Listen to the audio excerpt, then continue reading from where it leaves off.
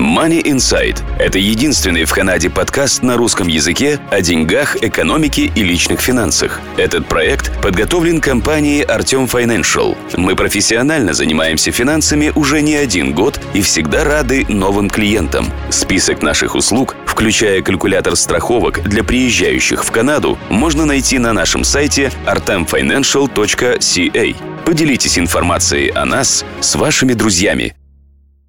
Добрый день, слушатели подкаста Money Insight, вашего подкаста о деньгах, экономике и личных финансах. Сегодня мы поговорим на тему налогов и real estate.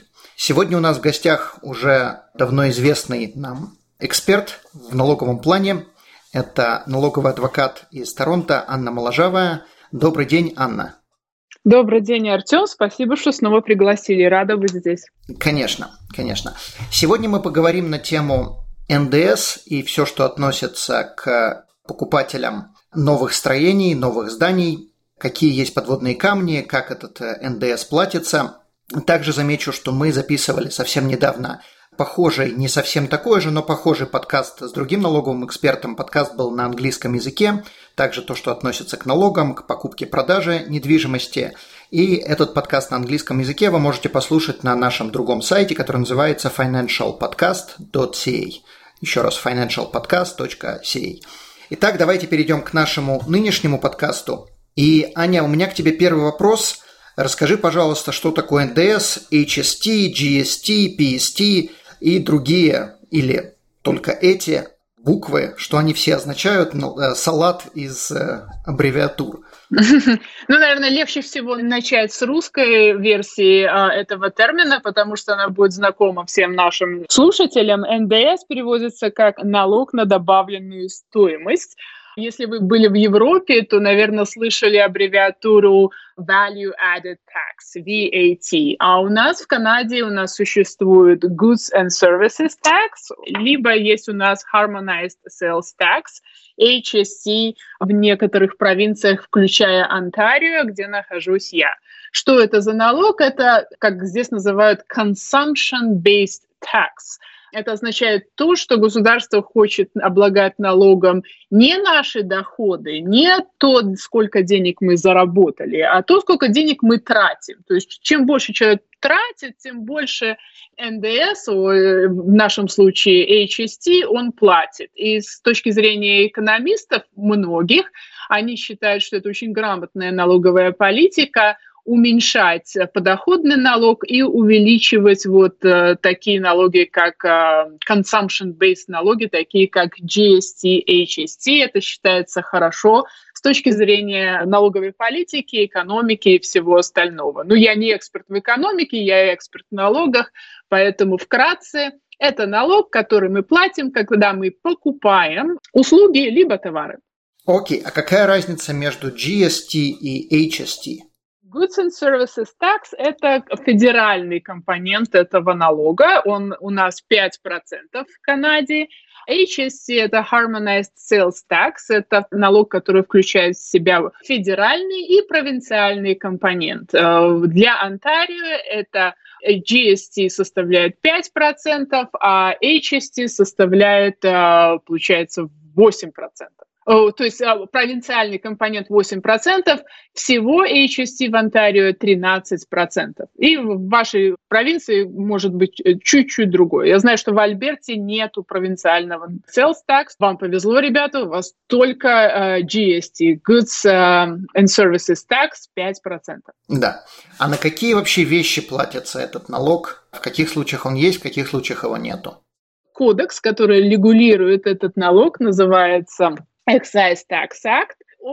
Налог этот, по идее, может иметь место в любом случае, когда у нас есть supply goods and services. Supply – это значит любое предоставление товаров или услуг теоретически может влечь за собой этот налог. Но есть очень-очень много исключений из этого общего правила. И некоторые supplies мы называем exempt supplies, то есть это то предоставление услуг и товаров, которые exempt from HST, то есть не облагаются HST или GST.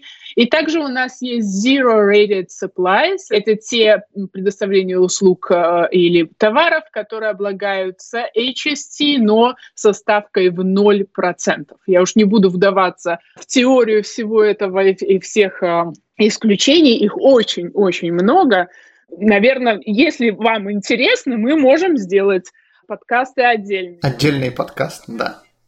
Ну, как простой пример, налогом не облагается HST, GST не облагается еда. То есть, если вы купили еду в магазине, то она не будет облагаться налогом. Но сегодня подкаст у нас не о еде, а о домах, недвижимости. И, соответственно, следующий мой вопрос – в каком случае будет распространяться вот этот налог на покупку недвижимости? Давай поговорим о 3 ситуациях, когда я, человек, который решил сделать одну или 2 из этих 3 вещей. Во-первых, я могу купить жилье для себя. Во-вторых, я могу купить жилье для того, чтобы его сдавать, то есть не для того, чтобы в нем жить, а для того, чтобы его сдавать и получать рент. И 3 случай, когда я его покупаю и, предположим, ремонтирую и перепродаю. Хорошо. Очень распространенные ситуации, естественно, очень много из наших слушателей, я так думаю, с ними сталкивались. Я, наверное, буду нацеливать свои комментарии на покупателей. То есть если вы покупатели недвижимости, то я попробую объяснить вопросы, которые будут интересны именно вам. Значит, когда вы покупаете любую вещь, будь то свитер в магазине, либо книжку, либо в этом случае дом, надо задуматься, у нас есть на это GST или HST или нет. И общее правило, как я уже сказала, общее правило на каждую покупку, по идее, может быть HST, GST. В нашем случае облагаются налогом HST, GST все покупки новой недвижимости, новой либо существенно отремонтированной недвижимости. Если вы покупаете дом или квартиру, которая уже была использована кем-то, есть исключение в законе, и эта покупка не облагается налогом. Поэтому, если кто-то когда-то покупал дом уже у существующих владельцев, не новый дом от строителей, они, наверняка не помнят, чтобы им пришлось платить HST на сумму или GST на сумму покупки. В то же время, если вы покупали новый дом или новую квартиру, вы, может быть, и не замечали, но на самом деле вы, скорее всего, заплатили 13% HST в Онтарио, либо какая там у вас ставка в вашей провинции, либо 5% в Альберте, либо, уж не знаю, в BC, не припомню, какая рейт. То есть дома дорогие, да, то есть для Торонто дом в $1 миллион – это не редкость, скажем так, уже обыденность. И из этих $1 миллиона 130 тысяч, если вы заплатили, эти деньги не пошли строителям. Эти деньги, на самом деле, прошли в CRA. Это был налог. У меня тогда другой вопрос. Ведь часть дома, предположим, мы покупаем, давай говорить о доме, не о кондо, а именно физическое здание, в котором я буду жить или которое я буду сдавать. Там же большая часть стоимости этого дома – это земля. То почему тогда государство берет HST, GST на землю? Земля в обычных условиях чаще всего это exempt supply, то есть не облагается HST. Опять же, там очень много условий по тому, как HST относится к земле, но в условиях, когда у нас сделка на новый дом, и земля входит в стоимость всей продажи, а то, что мы покупаем, это называется residential complex, и земля тоже входит в него, и общая сумма продажи is subject to HST, GST. То есть там не считается отдельно здание столько-то, земля столько, понятно. То есть это ведет все в комплексе. Хорошо. Да, общая сумма, общая цена продажная. Окей. А есть разница между вот этим HST, GST, если я покупаю для того, чтобы сдавать, или для того, чтобы его потом продать, или для того, чтобы в нем жить, или налог будет абсолютно идентичный во всех 3 случаях?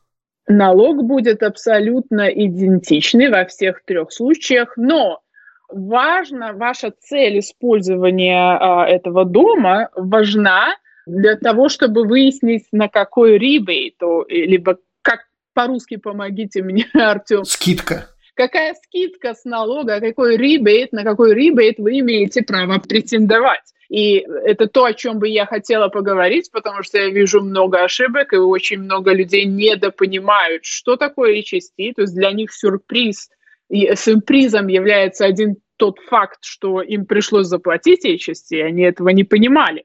Вот. И потом они не понимают, где ребейты, зачем ребейты, что их заставляет подписывать в том офисе у строителей. То есть вы, наверное, если вы когда-то покупали новый дом или квартиру, вы знаете, что у строителей обычно есть красивые офисы с макетами тех квартир, которые вы покупаете, и там есть красиво одетые представители вот этого билдера, строительной организации, которые вам помогают выбрать дом и потом подписать все документы. Скорее всего, вы не замечали, что та сумма, которую вы платите, она включает с собой HST, и потом, когда вы подписывали эти документы, вас просят подписать такой документ, в котором написано: «Я собираюсь в этом доме жить и использовать его как мой primary place of residence». Скорее всего, вы не обращали внимания. И многие люди подписывают не глядя, потому что это просто в папке тех документов, которые их просят подписать.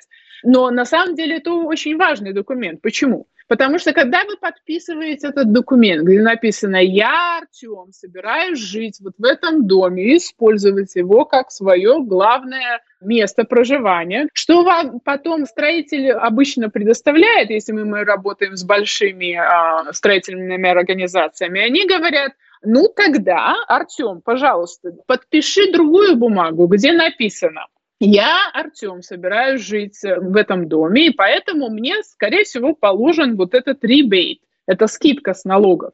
И тогда давайте сделаем так: Артем, мы вам сделаем маленькую скидку с цены на этот дом, а вы разрешите нам, строителям, ваш ребейт взять себе.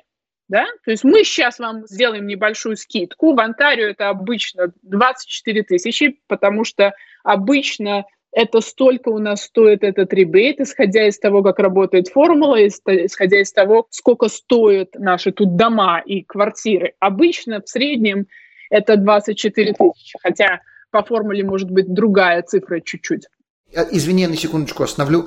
24 тысячи – это из расчета, что я буду в этом доме жить, что это будет мой primary residence. Да, совершенно верно, да. И тогда строитель говорит: вот дом стоит $1 миллион в Торонто, HST на этот дом 130 тысяч, но так как ты, Артем, подписал бумажку, что ты будешь там в этом доме жить, мы тебе скинем цену, и цена будет настоящая не 1 130 000, а 1 106 000. Мы тебе 24 тысячи сделаем скидочку, но ты подпишешь документ, где будет написано: вот тот ребейт, который, по идее, предназначается мне, 24 тысячи, не платите его мне, CRA, а на самом деле заплатите строителям. Окей. Да? То есть вот эти бумаги обычно подписываются, и люди не совсем понимают, куда и что, и как идут деньги, и когда им начинаешь задавать вопросы про HST, они на самом деле не понимают даже, что этот HST был у них в покупке.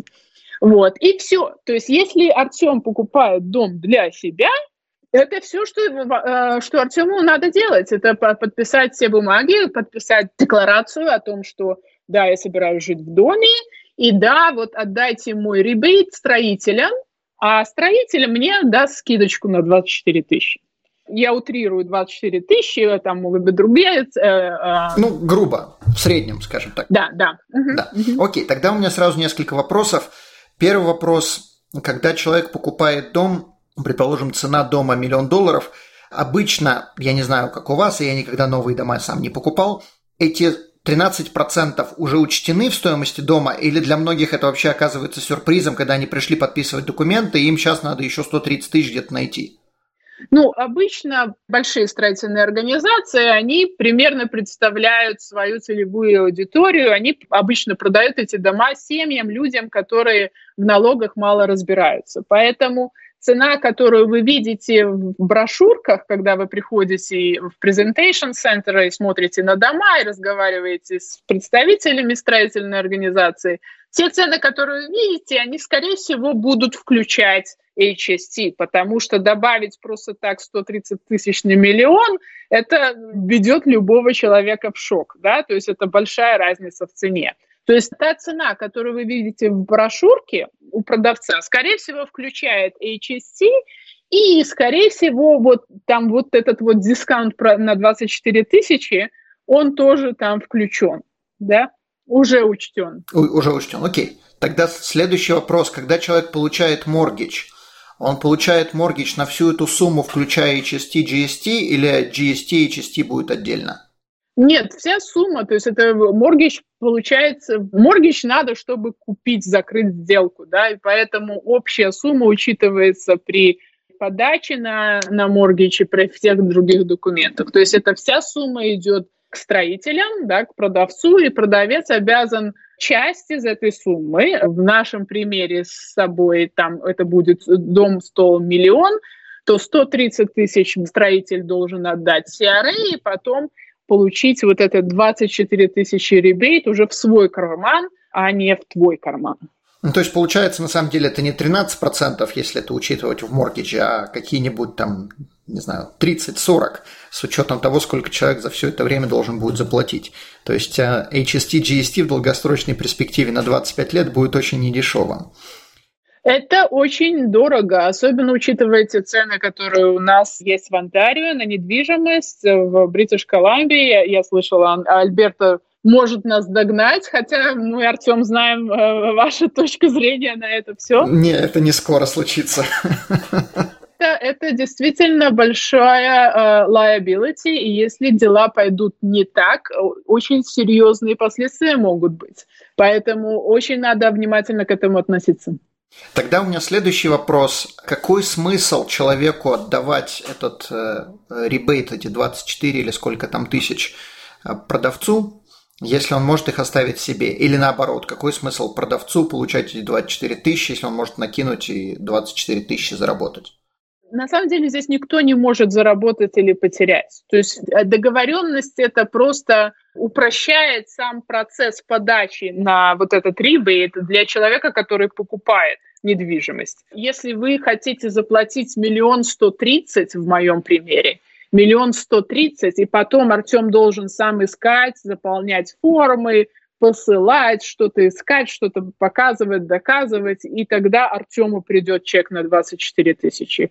А так Артем подписал бумаги и забыл про все, да, а строительная организация, уже имея разрешение Артема забрать вот эти 24 тысячи себе, будет делать то же самое, но они уже это будут делать централизованно, да, они будут подавать вот на этот ребейт и получать его уже в свой карман.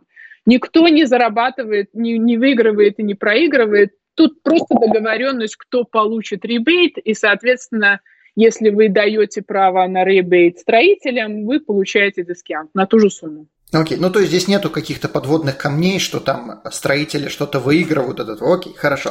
То есть я просто это искал. Может быть, они там специально подписывают, чтобы получить больше денег государства. Но здесь этого нету, хорошо. Тогда перейдем. Вопрос первый был по поводу жильцов, которые будут жить в своем доме.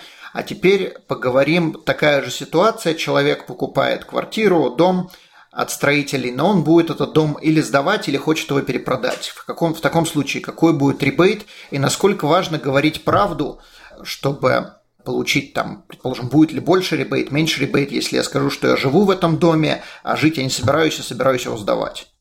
Значит, новости у меня хорошие, ребейт все равно возможен, но совсем другой. Уже не тот, о котором мы говорили раньше, он называется New Housing Rebate.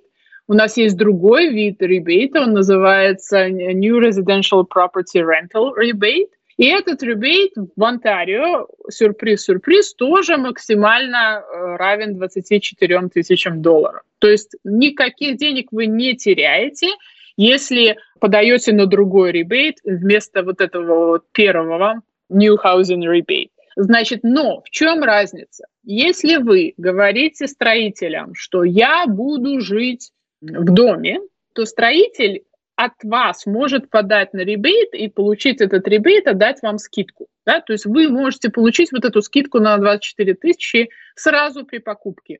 Но если вы говорите строителю, что нет, я не буду жить в доме, я буду его сдавать, то вот эта скидка 24 тысячи уже вам не положена. То есть строитель сам не будет от вашего имени подавать на ребейт. Строитель скажет: ой, нет, тогда давайте мне все мои 130 тысяч HST в моем примере на миллионный дом, а уж вы сами, Артем, подавайте на свой rental rebate. И Артем должен всю работу делать сам. Он либо там работает со своим бухгалтером, уж как получится. Тогда Артем должен сам найти форму, должен вовремя подать на этот ребейт. И очень важно, чтобы квартира сдавалась на период как минимум год. Да? То есть в данном случае, чтобы это не был какой-нибудь Airbnb или bed and breakfast, понятно? Да, краткосрочная аренда не дает вам права на ребейт. Очень важно, чтобы квартира сдавалась как минимум на год. И как только у вас есть вот этот контракт с вашим квартирантом на год, вы можете смело заполнять форму, подавать документы на этот же ребейт. Вы получите назад уже лично на свой счет. Не строитель получит, а лично Артем получит на свой счет. В случае Онтарио $24 тысячи после того, как подаст на этот ребейт. То есть в этом разница. Значит, вопрос обычно, какая разница, если тот же самая цена ребейта, да, то есть те же самые деньги я могу получить назад от CRA, какая разница в CRA? Если я напишу, что я буду жить... Вот мой следующий вопрос. Зачем, если я могу написать, купить 10 квартир, а во всех написать, что я буду в них жить?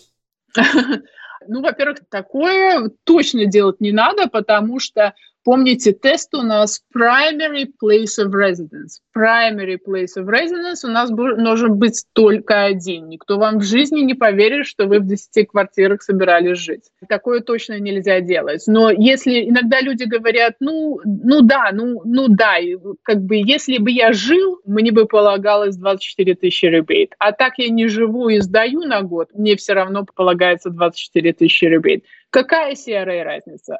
Ответ на этот вопрос CRA важно, чтобы вы подали и заполнили правильную бумагу, правильную форму. Лучше с этим не шутить. А аргументы типа того, что какая разница, что я не записал ту же правильную форму, все равно цена ребейта, как бы стоимость ребейта та же самая, с налоговой такие аргументы не пройдут. Если к вам придут через 3 года и скажут: ага, вы, Артем, сказали, что вы будете жить в этом доме, а на самом деле вы там не жили. Все, отдавайте нам ребейт 24 тысячи, плюс проценты, плюс penalties. И тогда Артем скажет: ну подождите, я же сдал этот дом, да, я его сдал, и мне, по идее, тоже 24 тысячи положено в ребейт. А тут уже могут быть трудности, да, потому что время прошло, там есть определенные требования к той анкете, которую вы должны заполнить, в течение какого времени она должна быть заполнена, плюс какие документы должны быть предоставлены. То есть если через 4 года что-то случилось, ваши квартиранты съехали, вы с ними контракт потеряли, что-то еще произошло, и у вас к этому времени уже не будет доказательств на то, что вам положен вот этот rental rebate. А вот это какая разница, все равно это 24 тысячи, такое с налоговой обычно не работает. Да, есть правила. Почему? А вот потому что. Вот просто да, потому что. Да, поэтому очень важно, особенно если вам все равно положен этот rental rebate на 24 тысячи, вы ничего не теряете, если сделаете все правильно. Да, по-любому вы получите те же самые 24 тысячи назад, но уже лично. И вам придется чуть-чуть над этим потрудиться. Не просто подписать пару бумажек в офисе у строителей, а может быть поговорить с вашим бухгалтером или самим немножко проделать работу, понять, как производится эта подача документов и собрать необходимые документы и получить эти 24 тысячи уже лично вам. Поэтому лучше все сделать правильно с самого начала. Окей, а если человек, предположим, таки в этом доме, да, жил, скажем, не знаю, полгода-год, а потом решил его сдавать, есть какие-то подводные камни здесь? То есть у него есть доказательства, там приходила почта, не знаю, соседи его видели и так далее. Тут уже начинается немножко серая территория, потому что вопрос первый, да. Изначально человек получил ребейт, исходя из его обещаний о том, что он собирается использовать этот дом как primary place of residence. И будут выяснения отношений на тему того, действительно ли это было так, а почему он приехал туда, а почему он уехал, а мог ли он позволить жить в этом доме, а где его работа, а где у него у детей школа. 10 тысяч нюансов, да. Да, то есть это уже получается не совсем идеально. То есть в этом случае, наверное, было бы выгодно сразу подать на rental rebate, если действительно будет долгосрочный контракт с квартирантами. Но тут опять же есть нюансы, потому что квартира не должна быть occupied. То есть тут уже получается немножко серая территория, где надо аккуратно себя вести. Это зависит, я подозреваю, что это зависит от ситуации. То есть если человек собирался там жить, а потом обстоятельства сменились, и он, предположим, переехал, и при этом у него не было вообще никаких других жилищ, где он жил, и это было действительно его единственное место, а потом он переехал, то вполне может быть, что это и прокатит, если можно будет доказать и описать, что намерения были такие, но они поменялись в течение полугода. Совершенно верно. И здесь намерение, intention – это обычно то, что больше всего раздражает наших соотечественников, потому что резонный вопрос, который у них возникает, это откуда CRA знает, какие намерения у меня были. Я сейчас скажу, что мои намерения были вот такие-то. Нет, это недостаточно просто сказать. CRA будет смотреть абсолютно на все. И обычно аргумент «у меня были намерения жить в доме, но потом я въехал, и мне не понравился цвет стен», они обычно не работают. То есть обычно оправдания, которые легко было предвидеть при покупке, мыши достали.